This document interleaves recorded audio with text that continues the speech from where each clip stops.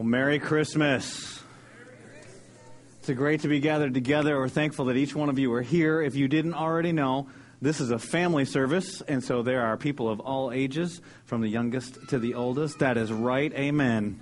We are glad that the kids are here. Now, some of you parents, I know, I'm a parent. Sometimes you can get tense in these moments. Like, is my kid going to run up there on stage? Is he going to say something at the wrong moment? What's going to happen? I don't know what you did to parent your children ahead of time. I actually paid my kids tonight. I said, be on your best behavior. I give them money. I give them real money to do that. So, and some of you feel tense. Understand that. Just know that I have kids. If they do run up here, like happened in the first service, I'm totally fine with that. It's great. And to love their voices. Just think about, we're celebrating the birth of a baby.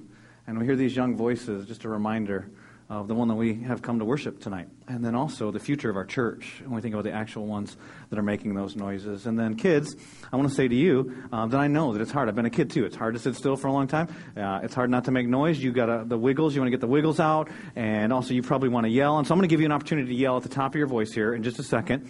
I'm going to just ask you if you're excited about Christmas. And if you're excited about Christmas, you just yell, yes, Christmas, whatever word you want to say at that moment. If you're not excited about Christmas, just yell, bah humbug, okay? So I'm going to ask the question. This is your opportunity, kids. Ready? Are you excited about Christmas? Yeah. All right. Great to hear your voices, and hopefully that was the case over in Theater 14 as well in the video venue. We're glad that you're here tonight, and it's a very exciting time, Christmas is, and it's a time where we make a lot of memories. There's different stuff that happens with family and friends, and we do things as a church family. Every year as a church family, one of the things we've done in the history of our church is we've always had a special sermon series that goes with the Christmas time period. And so we've done everything from a revolutionary Christmas, traditional Christmas, and this year we did a series called 'Tis the Season.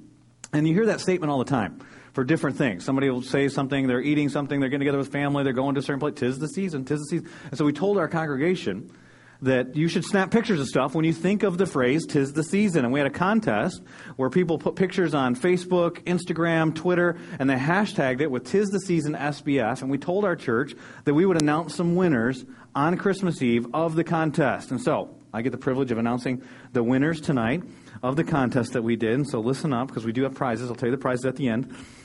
We have some winning photos. For the very first entry, the first person to get an entry on social media, as far as our records and all the calculations that were done by those who were researching these things, was by Drea Shaver. And so they won with the first entry. We got their two little kids there and their little Christmas tree right there. Aw, isn't that sweet? And then we got the next one, which wins under the category of most realistic Christmas picture. And it's for Tom and Kathy McFadden. There we are, the McFadders. And see, isn't that how it really happens? See, people put these pictures on Facebook and all their kids are smiling and look happy. You know that they're like poking them in the ribs. Like, it's just, that's not what happened. That's what really happens. So they won for the category of most realistic.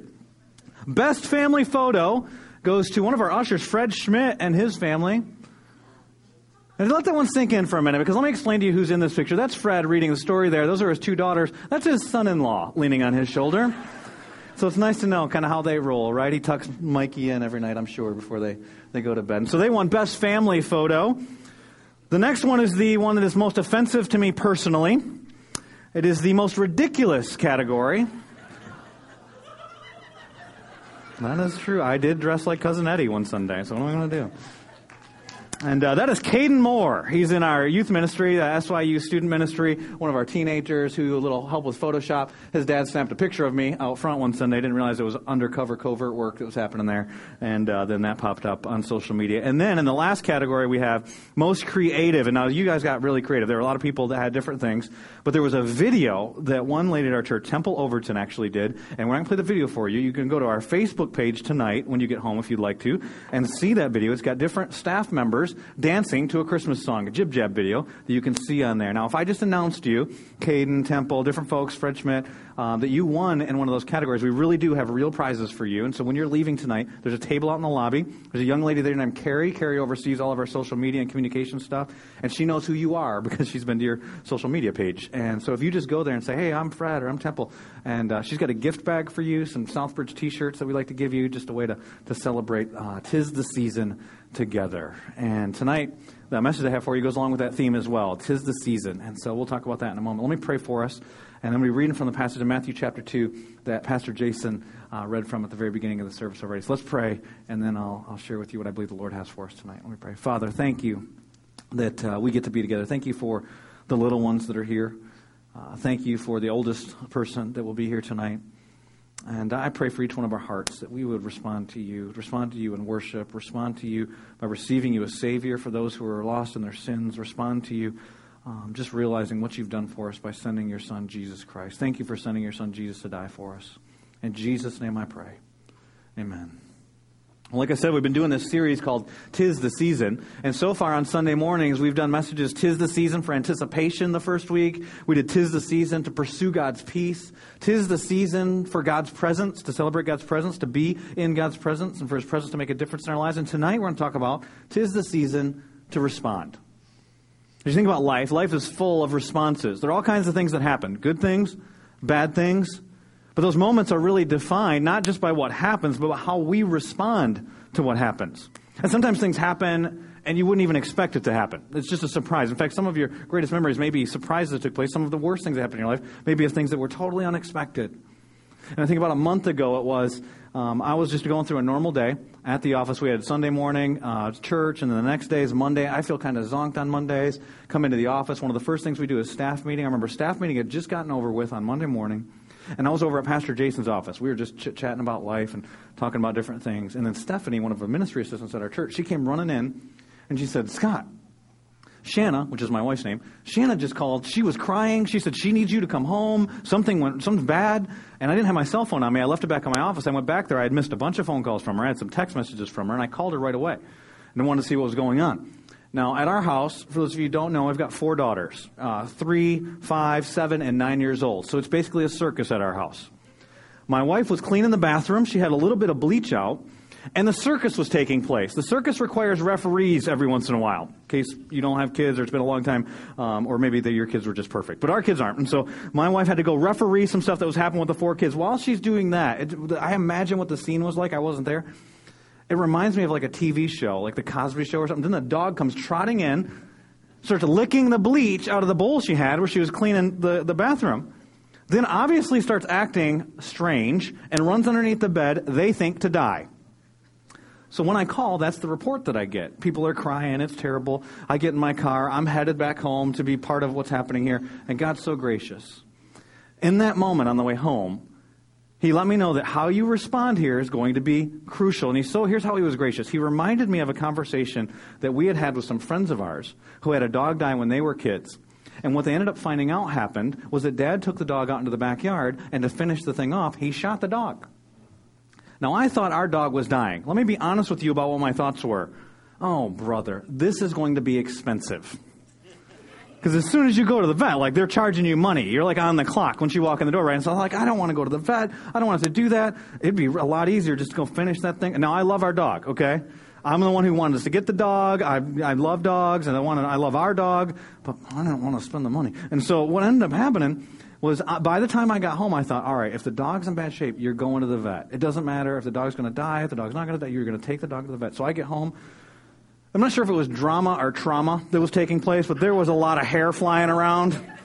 But everybody's face was red. People were bawling. It was like a weeping wall. It was terrible. And so they point me to Mom. Mom's out on the back deck. She's got the dog wrapped up, like mummified in this blanket. He's all wet. He's shaking. So it's bad news. So I'm obviously going to the vet. I grabbed the dog, grabbed my oldest daughter so she can vouch for me that I didn't finish it off. And we head to the vet. We get there. Walk in the door, so you're spending money. And about 15 minutes later, the dog's prancing around, his tail's wagging, and he wants a treat. But I still had to pay.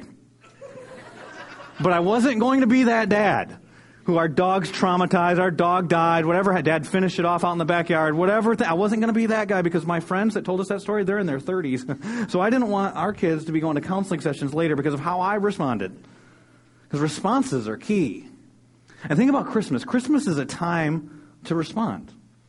All the responses that will happen tomorrow as people open presents, there'll be smiles, there'll be some that are maybe disappointed, there'll be different times, food that will happen. Some will be good, some will say it's good. Whatever happened, there'll be different responses. I was talking to my wife even as I was getting ready for the service tonight, and we were talking about, I said, wasn't our first kiss about Christmas time? And I was remembering the first time that I kissed her, she kissed me back. That was awesome. That's the right response, by the way. And it went well. But if you think about the Christmas story, we'll talk about a baby in a manger, and we'll talk about joy to the world, and we'll talk about all the sweet story of the stable and this young couple and all those things. But it's really a story of response. of God's response to our problem, God's response to our plight, that we were separated from God because of our sin. You'll give him the name Jesus because he'll save his people from their sins. And what God's doing is responding to our greatest need and sending us his Son, Jesus Christ, as Savior. And the question for us is, how will we respond? And so tonight I just want to ask you one question as we read through Matthew chapter 2 again. And the question is this: how will you respond to the arrival of Jesus Christ? I didn't ask, how have you responded, by the way. Some of you placed your faith in Jesus. Oh, I got that covered. No. How will you respond tonight to the arrival of Jesus Christ? We see three different responses in the scripture in the passage we're going to look at tonight in Matthew chapter 2. If you don't have a Bible, the verses will be up on the screen. Matthew, the first book in the New Testament of the Gospels, the life and story of Jesus Christ. The story that we're reading in Matthew chapter 2 happens about 2 years after the birth of Jesus. So we're not at the nativity scene. We're not at a place where there's animals in a manger. But what we see are the responses of different people. Look at it with me. Matthew chapter 2 and verse 1. After Jesus was born, so after he was born, in Bethlehem, in Judea, during the time of King Herod. So Herod was the king of the Jews. Magi, some people know them as wise men, from the east came to Jerusalem, Jewish capital, and asked, where is the one who's been born King of the Jews? That word born is key there. And so if you have a Bible, you might want to underline that. Because if they had just asked the question, where is the King of the Jews? They would have been taken right away to Herod. He's the King of the Jews. But instead they asked the question, where's the one who's been born King of the Jews? And then they say, we saw his star in the east, so the star's been guiding them, and we've come to worship him. There's one response. When King Herod heard this, he was disturbed. There's another response. And all Jerusalem with him. When he called together the people's chief priests and teachers of the law, these are people who were paid to study the Bible, he asked them where the Christ was to be born. So interesting that Herod himself, they didn't say, where's the Christ? They said, where's the one born King of the Jews? And Herod equated the one born King of the Jews as the Christ. That means the anointed one, the Messiah, the one who's come to deal with our sin. Where is the Christ to be born? Easy question for people who study the Bible all the time. They knew Micah 5:2. He's going to be born in Bethlehem. It's been said for hundreds of years. We already know that. And so they answer, in Bethlehem, in Judea, they replied, for this is what the prophet has written. This is Micah 5:2. But you, Bethlehem, in the land of Judah, are by no means least among the rulers of Judah. For out of you will come a ruler who will be the shepherd of my people Israel. Then Herod called the Magi secretly and found out from them the exact time the star had appeared. He sent them to Bethlehem and said, go make a careful search for the child. As soon as you find him, report to me so that I too may go worship him. Liar. He doesn't want to worship Jesus. He's going to reject Jesus. And we know that's true because if you continue to read through this passage further than we've read tonight, but down in verse 16, it says this, after the Magi go worship Jesus, it says, when Herod realized that he had been outwitted, outsmarted by the Magi, he was furious. And he gave orders to kill all the boys in Bethlehem and its vicinity who were 2 years old and under, in accordance with the time he had learned from the Magi. And so one of the responses we see, the first response we see in our passage of Scriptures, we talk about 'tis the season to respond, and ask ourselves how we'll respond to Jesus. The first of the three responses is a response of rejection. Some people, that's how they respond to Jesus. That's how some people that are here today even respond to Jesus, is rejection. See, the issue wasn't that Herod believed that a baby was born. It's not even that he believed that a baby was born that was God's son. It wasn't that he believed even that the son would eventually die on the cross and raise from the dead. That wasn't the issue. He still he could know all the facts, believe all the facts, and reject Jesus Christ in his own personal life. The question is why? Why would Herod be threatened by a 2-year-old child? And the reason is the same reason why most of us reject Jesus Christ. It's because he knows that that child would end up being someone that would change his life. And Herod didn't want his life changed. You see, Herod, he's called King of the Jews. He's not even fully Jewish. The Jews don't actually like him. He would say, when he'd give speeches or he'd talk about his inauguration of becoming the King of the Jews, he'd say he became the King of the Jews by God's will. But history tells us what he actually did is he massacred thousands of Jews. Jews hated him. They were afraid to say anything about it because then he would kill them. And so that's how he ruled. That was the kind of king that he was. And his boss was a guy named Caesar Augustus. If you've ever heard that name before, maybe it's from reading Luke chapter 2.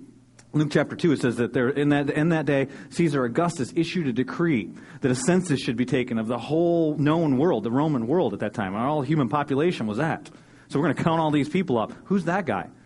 Well, that's Herod's boss. And so Herod goes around trying to keep his boss happy, like most people do, most employees do. And he would build things and name them after Caesar. And he would name towns, Caesarea, after Caesar. And so his whole life was spent trying to keep Caesar happy. Caesar is the son of Julius Caesar.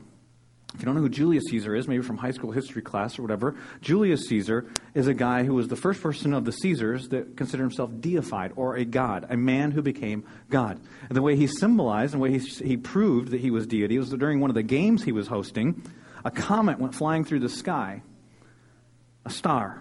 That was the symbol of his deity. And then his son is Caesar Augustus, and so he called himself the Son of God. Caesar Augustus did. He was the first of the Caesars to be given the title Augustus, which means holy one, revered one. It was a title that was only used in Rome of gods, false gods, fake gods, little gods, at that time. And so here you have a man who became God named Caesar Augustus. And the way he rules is by power and by hurting people. And then Herod is underneath him. And so Herod knows that there's this wise men that have come into town. They're following a star. And they're looking for the Savior of the world, the Son of God. See the parallels? The difference, and the significant difference, is that Jesus Christ was not a man who became God. He was God who became man.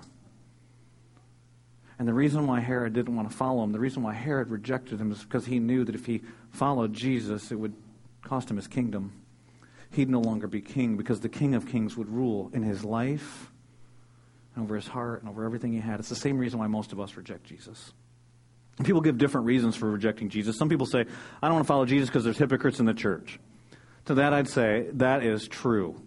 There are hypocrites in the church. You know why? Because the church is for sinners. And with a bunch of messed up people in the same place, it's going to be a messed up place. But God brings healing and He brings forgiveness for those sinners. And that's who we are, as a group of people that gather together like that. Some people say they don't want to follow God because God allows bad things to happen. Well, you know what God does is He allows us to make decisions. And we make a lot of bad decisions, and we mess this place up. And some people say they don't want to follow God because they had some bad experience at church. You know what God does? God brings healing into those experiences.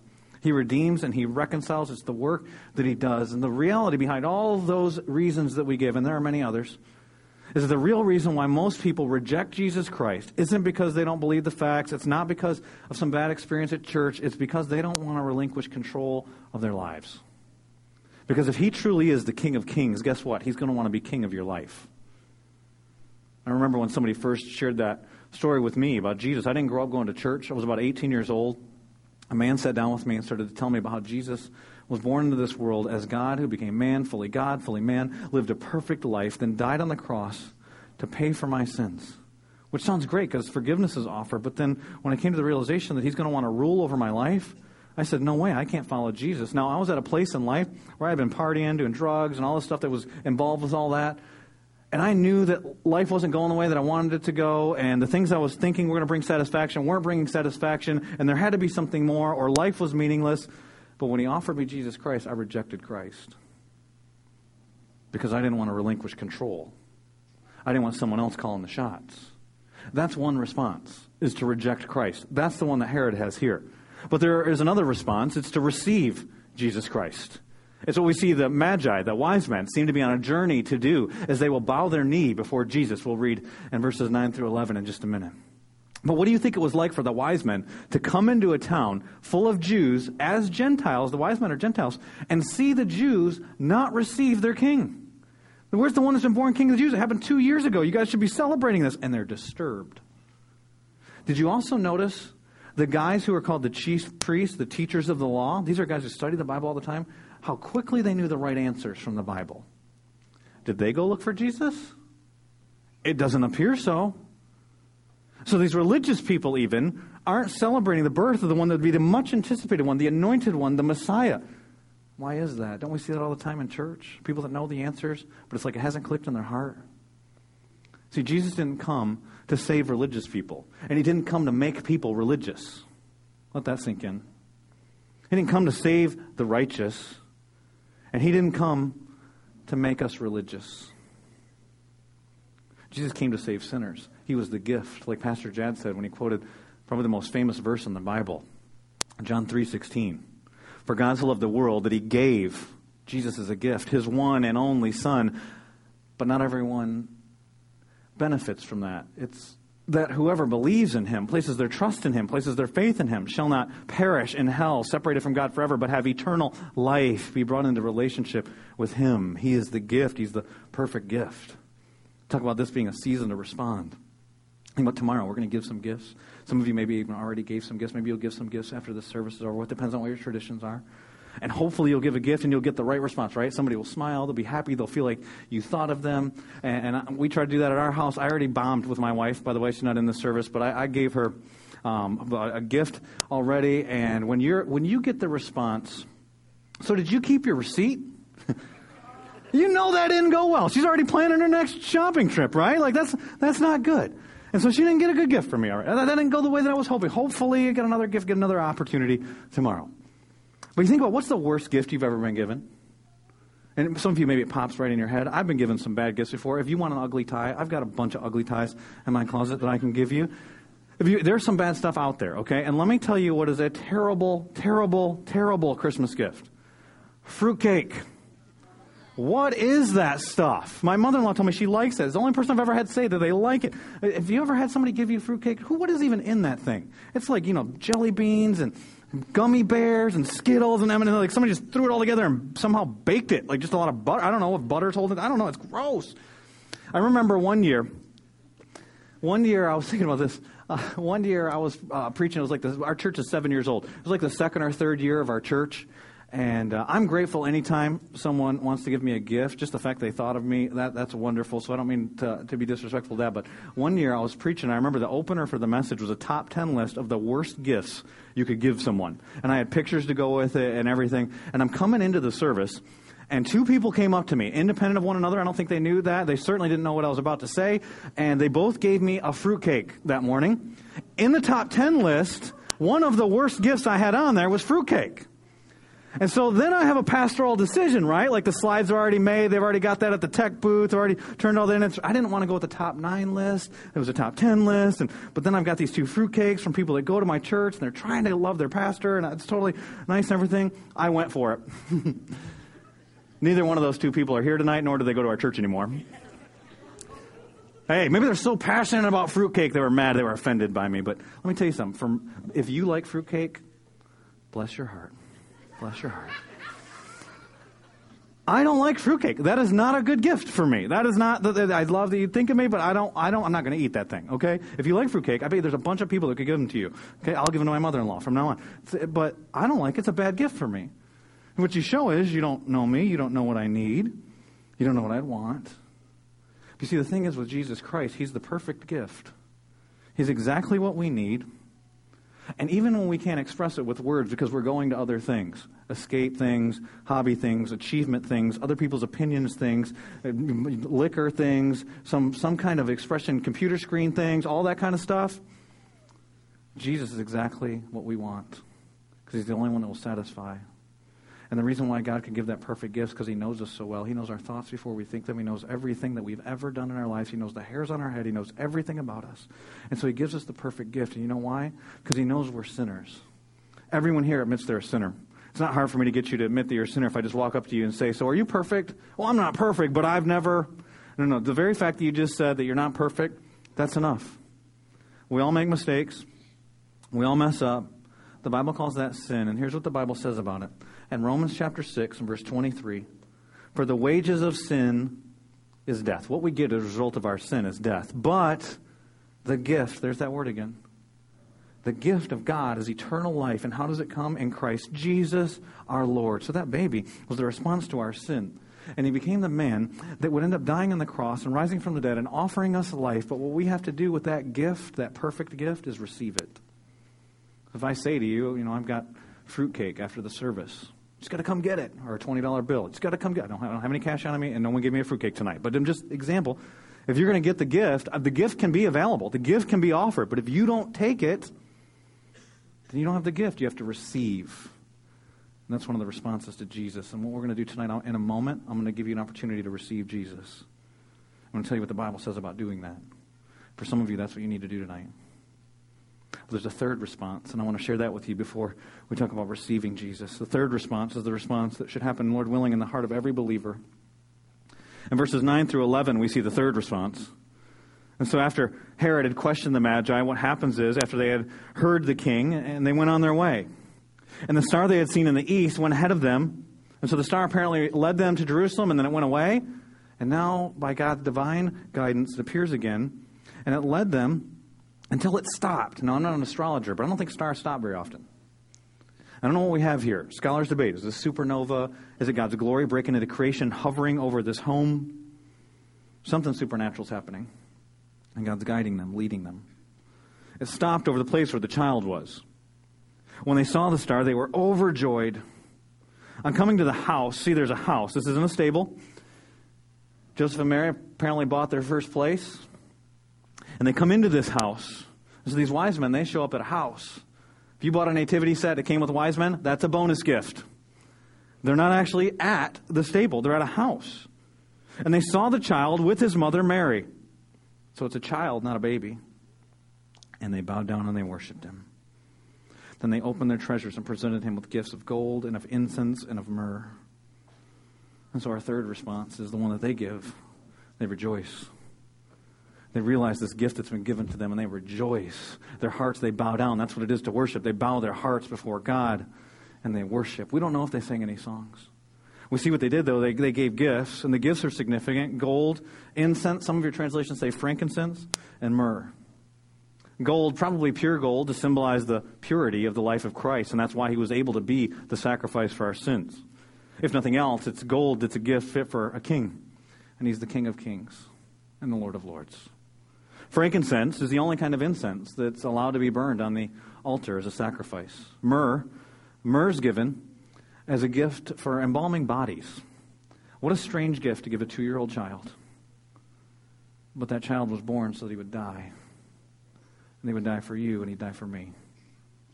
And if you've received Jesus Christ, then that should cause you to respond by rejoicing in the Savior that you have, and a wonderful Savior that he is. If you haven't received Jesus Christ as your Savior, you only have 2 responses. You can reject Jesus like Herod did, but be honest with yourself that that's where you're at. Don't say because you believe a story, because you attended a service, because you're better than somebody else that's doing worse things than you, that you and God are okay. Just acknowledge that you reject Jesus because you don't want someone else in control of your life. You don't want God to reign. You want to be king. And maybe you don't have a palace, and maybe you don't have subjects, but you rule over your world, and you take control of your life, and you're rejecting Jesus Christ. But what some of you need to do is receive Jesus. And the great news is the Bible tells us how to do that. And not my words, let me tell you, so you know I'm not just making this stuff up. I'm going to read to you what the Bible says about receiving Jesus Christ. In Romans chapter 10, verses 9 and 10, it says this, that if you confess with your mouth Jesus is Lord, and believe in your heart that God raised him from the dead, you will be saved. That means you'll be rescued. You'll be delivered from your sins. Some of you need to be forgiven, need to be rescued. And it says in verse 10, for it is with your heart that you believe and are justified, and it's with your mouth that you confess and are saved. Now, some of you might be hearing lies, might be telling yourself even, well, that doesn't apply to me because I'm too bad, or first I've got to clean up my act. That just seems too easy to just believe and then confess. But that's what the Bible says, and in case you're thinking that, a few verses later, it says this in verse 13, for everyone, no matter what you've done, no matter where you've been, even though you haven't cleaned up your act yet, for everyone who calls on the name of the Lord will be saved. That's God's word, not mine. And so I just ask you this. Have you been saved? Have you received Jesus Christ as your Savior? Have you received his forgiveness? And if not, do you want to do that tonight? You can, and I'm going to give you an opportunity. Here's how. I'm going to just ask everybody here tonight. If you just bow your heads and close your eyes. If you're watching online, if you do the same, and if you're in Theater 14, if you just bow your heads and close your eyes.